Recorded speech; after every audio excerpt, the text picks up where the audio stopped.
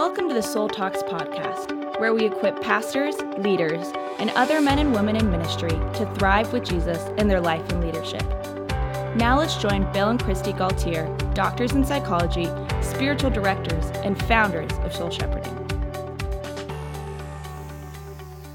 Hello, friends. We're so grateful to have you in our Soul Talks community. We love meeting you and hearing from you. One of the ways we hear from you is through our social media accounts also. And recently, we did a post on the difference between codependency and empathy. And we got almost 4,000 likes and 66 comments with some good questions in there. So we decided it'd be good to do a Soul Talk on this and converse about it. We'll answer some of the questions that came up on there. And also just because I think this is really good timing here in December, because a lot of us are interacting with families. There's a lot of expectations, a lot of needs, and sometimes it can be hard for us to discern where we need boundaries, and we can cross into some codependency sometime. Yeah, so what is the difference between codependency and empathy? Sometimes to have empathy for people, to be soft-hearted, to be really caring and concerned and compassionate, helpful, it can cross over into codependency. It can cross into rescuing and trying to protect people from consequences, some choices that they maybe need for their own growth and maturity. Yeah, and especially with people that we love in our families and with our kids or adult kids, we really want to care for them. We want things to go well for them. We want them to do well in school, do well in their jobs, their relationships, their faith. And so sometimes we can get over-invested, over-involved, and even controlling. Yes. Well, I think it might be helpful. Let's just unpack some of the differences, and then let's talk about some of our learnings about this. One of the differences that we talk about with what is codependency versus empathy would be it's empathy when you're not jumping in to try to fix everything, but you're listening to the person. You're hearing them. You're empathizing with their struggles, with their challenges, with their needs. You're validating those emotions for them, but you're not taking on the responsibility as if it's up to you to now fix it for them. Yeah, in Galatians 6, Paul says to us, carry each other's burdens. And in this way you fulfill the law of Christ, which is the law of love, the greatest commandment, to love the Lord your God with all your heart, soul, mind, and strength, and then to love your neighbors yourself. And so we carry each other's burdens. That's empathy. And the word for burdens there is like a crushing boulder, an overwhelming weight. And we experience crises, traumas, major problems, stuck places, health challenges, grief. I mean, so many situations that come up in life, and we really need someone to come along and help us carry that load. And that's what empathy does. It really enters in emotionally, prayerfully, gets close, becomes compassion when we do something helpful, something supportive, provide a meal, drive somebody to a doctor appointment, help them with their homework, many different ways of being kind to help someone with a weight they're struggling with. But then Paul continues in Galatians 6 in verse 5, and he says, for each one needs to learn to carry their own load. And the word there for load is like knapsack.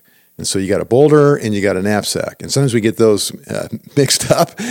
We each have our own load in life, our own responsibilities. And if someone takes responsibility for those situations, rescues us from those problems, as you said, Christy, then that becomes codependency. And it might be caring, it might be well-intentioned, but it actually ends up being harmful to the person because we all need to learn to carry our own load. That's part of the image of God in us, how God has created us. We have dignity when we get to have agency and decision-making power and influence with our life, and that we have self-respect that comes out of doing something well and being responsible. And so if we always need to be rescued, then that's not going to be healthy for our self-esteem or our relationships, and we're not going to be able to do well in life. Yeah, it can leave someone who's constantly being rescued by somebody who struggles with codependency. It can leave them feeling shame even. It can lead them feeling like self-doubt, like I guess I'm just not competent or capable in life. It can lead them, it can get them stuck in their own growth and ability to take courage and make decisions, because they can start to feel like they can't do anything alone. They need the help. It can create an over-dependency on the codependent person, which is part of what sometimes can be functioning in the background. Sometimes in codependency, if you struggle with codependency, sometimes the whole reason it's called codependency is because you're getting something back from the rescuing, from the fixing that you're doing. You're feeling significant because you are able to fix and rescue and help and need. There's something in there that's, it looks like it's only altruistic and serving the other, but underneath, unconsciously in the motives, there's something that you're needing and getting met in your over-rescuing. There's a payback. Mm-hmm. I feel important and significant. I feel like I'm being loving. Probably I'm being appreciated, and I like that. The other thing that's happening in codependency is that we're not facing some of our own problems, stresses, hurts, things that I'm responsible for. And that's the irony, is that in codependency, I'm over-responsible for other people, but I probably have some pockets in my own life where I'm under-responsible. And if you're relating and struggling with codependency, you might go, oh, wait a minute, that's not me. I'm so responsible. I don't deal with that. But if you look closely at your life, if you have a pattern of taking on too much helpfulness, too much responsibility for others, there probably are some areas in your life that you're not getting to. You're not dealing with certain things that you need to deal with. You're not really working through certain problems that you need to work through, or certain stresses and emotions that you're dealing with. And that's why codependency is actually a compulsive behavior or an addiction. It comes out of the recovery movement. It comes out of studies on alcoholism going back a couple generations. But they found that in alcoholic families and alcoholic systems, every alcoholic had at least one person in their life that was a codependent, that was a co-addict with them. They weren't an alcoholic, but they were compulsive about helping, rescuing the alcoholic and doing things to make up for their problems. And they did it out of love, out of kindness, out of trying to be helpful, not realizing that it actually wasn't a healthy way of loving. And so that codependent pattern of rescuing and fixing actually enables the alcoholism to continue. And so that's the problem when we rush in to rescue people. They don't learn what they need to learn from the negative consequences, and they don't ever change. It keeps them stuck. It can be confusing for people, because one of the things we have said ourselves about empathy is that empathy is putting yourself in somebody else's shoes, because we're wanting to get curious and understand what is it like to be that person. But where it becomes a problem is if we take those shoes and we begin walking in them ourselves instead of that person. The purpose of empathy is for us to come alongside of them so they know they're not alone, so they know they're loved, so they can be prayed for, so they feel understood. And that alone can be empowering for someone to be able to then go and walk in their shoes in the way they need to. But where we often can cross the line is for us then to take over responsibility for that person and think we know best what they need. Yeah, some people think that empathy is like coddling, or like so deferential and sappy or weak or something. They don't really understand that true and accurate empathy is actually very strong and very robust, and it actually is giving the other person responsibility for their life, for their emotions, their hurts, their stresses, their problems. Because when you empathize, you really listen, you understand, you care, but then you feed back words of, well, gee, I'm hearing that you're really stressed and you don't know what to do with this problem. And so that way, spoken with a caring heart and coming from listening, that's helping to carry somebody's load. But notice that then you stop at that point, and then you make that statement, but then the other person needs to respond and needs to do something. And so you're actually giving them back their emotion, their stress, their circumstance. It's a problem for them because it's their responsibility to deal with. You're not fixing it. You're just helping them to carry it, helping them to understand that. You're giving them concern and heartfulness and prayer and energy, but they ultimately need to walk out the solution. This was something that we had to learn pretty early on as therapists, because oftentimes I would find myself leaving a session early on when I was in private practice, and I was carrying all my clients' emotions, and it was weighing me down. And I would find myself sometimes obsessing about their problems or how I could fix it or how I could help them. And I was taking an over responsibility to where my client would walk out of my office very relieved, very lightened, feeling much better because they'd received such good empathy. But then I would walk around just utterly weighed down and overly preoccupied with their problems. And it kept me from actually being able to help them. And it wasn't until I was able to get help with how I was struggling with meshing with them and taking too much of their emotions on, then I had freed up energy to be more effective to help them.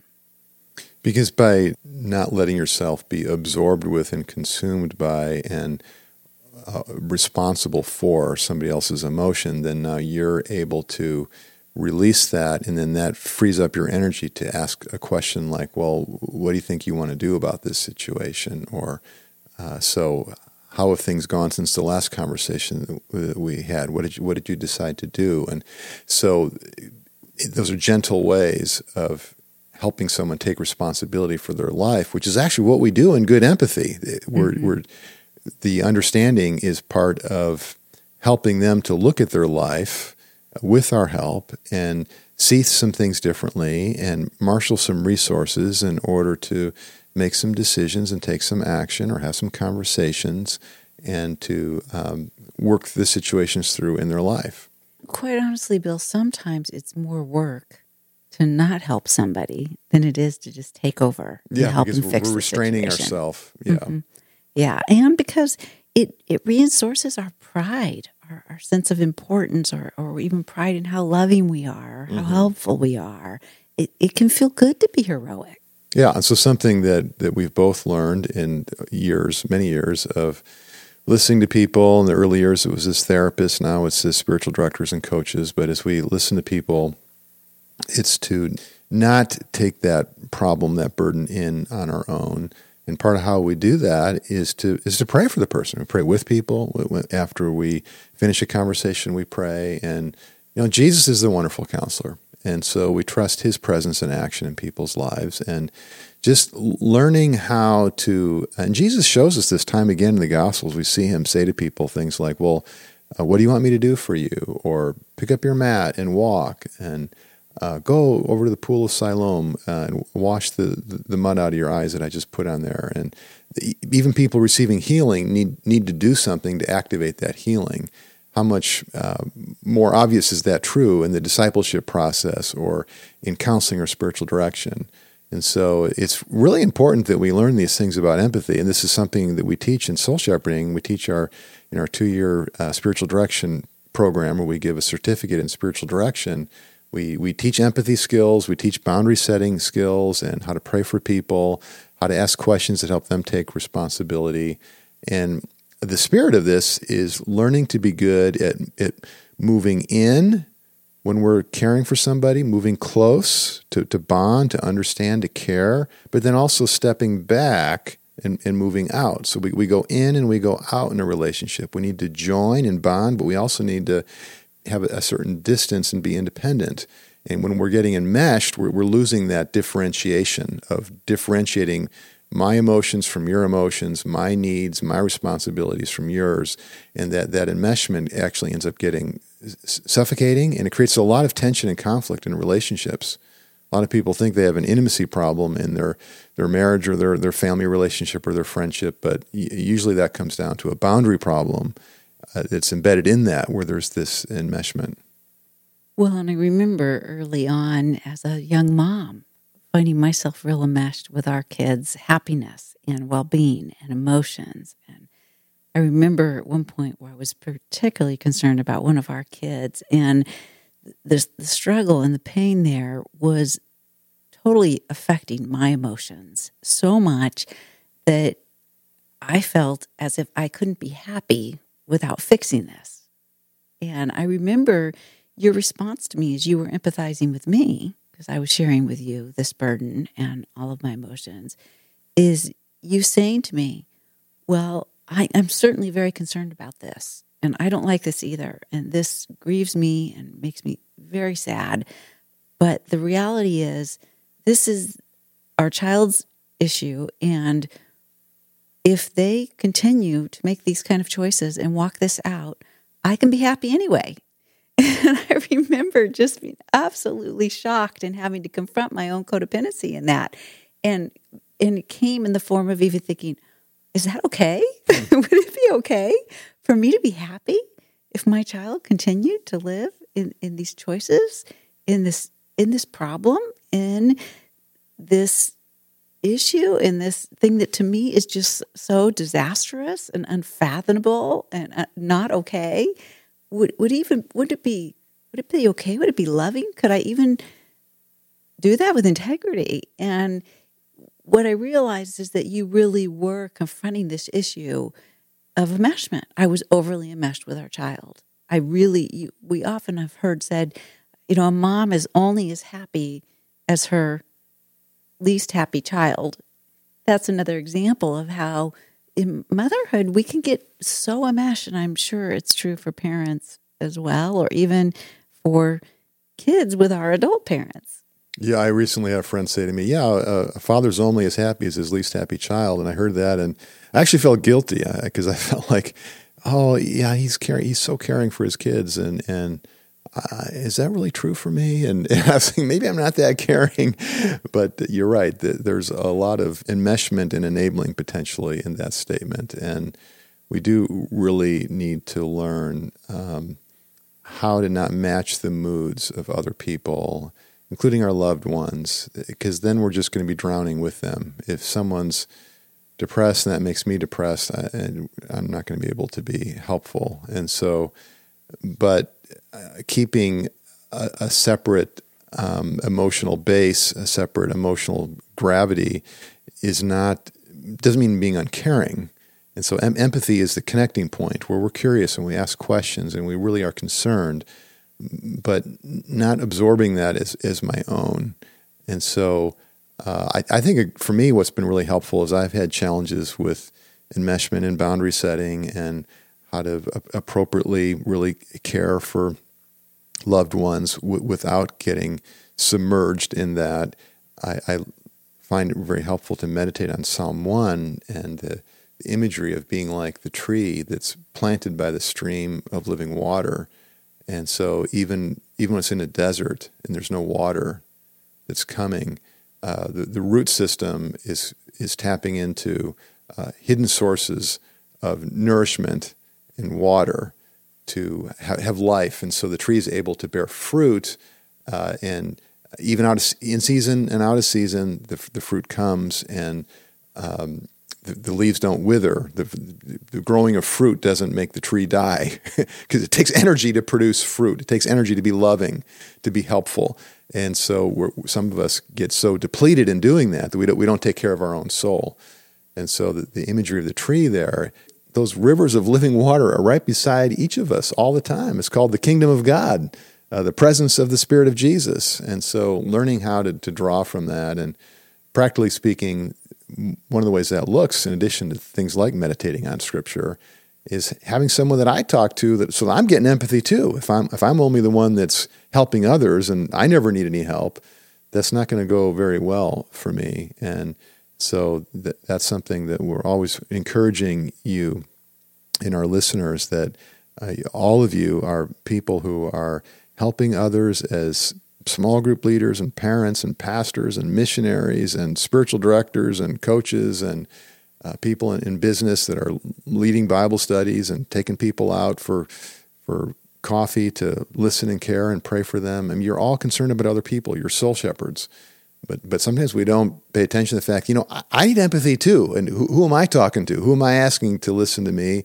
Who am I asking to pour into my life? And we never outgrow that or something, or become so highly fruitful mature in our leadership or our ministry, that we don't still need someone that this is my spiritual director, this is my soul friend that I know I can talk to and be honest with and be understood and accepted. And so that's the primary way that we receive a sense and appreciation that, God is present and God is compassionate for me. And so that helps me now when I'm in my relationships to come out of the overflow. And as I have received empathy and compassion, now I can share with somebody else. And it helps me to do that where I'm not doing it out of an inner emptiness or an inner sense of compulsion. Paul says in 2 Corinthians that the Lord loves a cheerful giver, and that's the one that gives out of the overflow, not of obligation or emptiness. And so this is very wise teaching around healthy boundaries, healthy relationships, healthy emotions, and being really careful with that. And for a lot of us, because we're functioning as you might be a pastoral counselor or a spiritual director, and you have a lot of relationships where you're listening and you're caring and you know about empathy. You're good at that.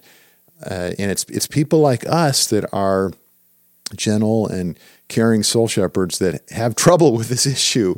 Because codependency, it's just a degree or two off of love. I mean, there's so much good in that. And we wouldn't, if you're struggling with what we're calling codependency or enmeshment or rescuing, we would not want you to feel guilty about that or feel bad about that. It's because you have such a wonderful heart of love. It's because you're so caring and so compassionate. And there's fine lines here, and it always comes out to the specific situations, but we talk to different people who are wrestling with this, and it's difficult to disentangle it all. And what's the difference in a particular situation between being loving and being codependent? Sometimes a very fine line, and maybe we don't ever get it perfectly. But it's because we are compassionate, gentle, attentive, considerate people that sometimes we get enmeshed, or we take on too much responsibility, or we find ourselves being too helpful and fixing. And so there's so much about that that's actually a good sign about what's in our heart, but we just need to be careful in the sense of being preemptive. We need to step back from the relationship, from the stress of the moment, the press, the swirl of our life that's pulling us into helping and fixing and rescuing. And we need to kind of just step back and go, okay, wait a minute. What am I feeling? What am I needing? How am I taking care of myself here? Because in any situation of being codependent, there's a lot of denial and negation going on about my inner emotions and needs. So there's so much here, Bill. Let's continue our conversation on this next week and do a part 2 for our listeners. But as we close out today's conversation, I just want to pray for all who are with us and are listening and really processing through this. So Jesus, how we thank you and praise you that you are that river of living water. And Father God, you are joyfully happy and at the same time have perfect empathy for each one of us in our sorrows, in our struggles, in our pain. And so we look to you to help us to receive your care, your empathy, your presence, and also your joy, and to be able to return to joy. And we thank you that you tell us to love one another, and you've given us relationship with others in your body, and that you have modeled and taught us even boundary setting and lack of enmeshment in the ways that you didn't engage with enmeshment with your mother, your brothers, your disciples. So Jesus, we want to continue to learn from you, to receive your love, your empathy, your grace, and to grow in maturity, to be able to love others, to empathize with others, to share in their sufferings, but also to return to joy in you and trust and faith.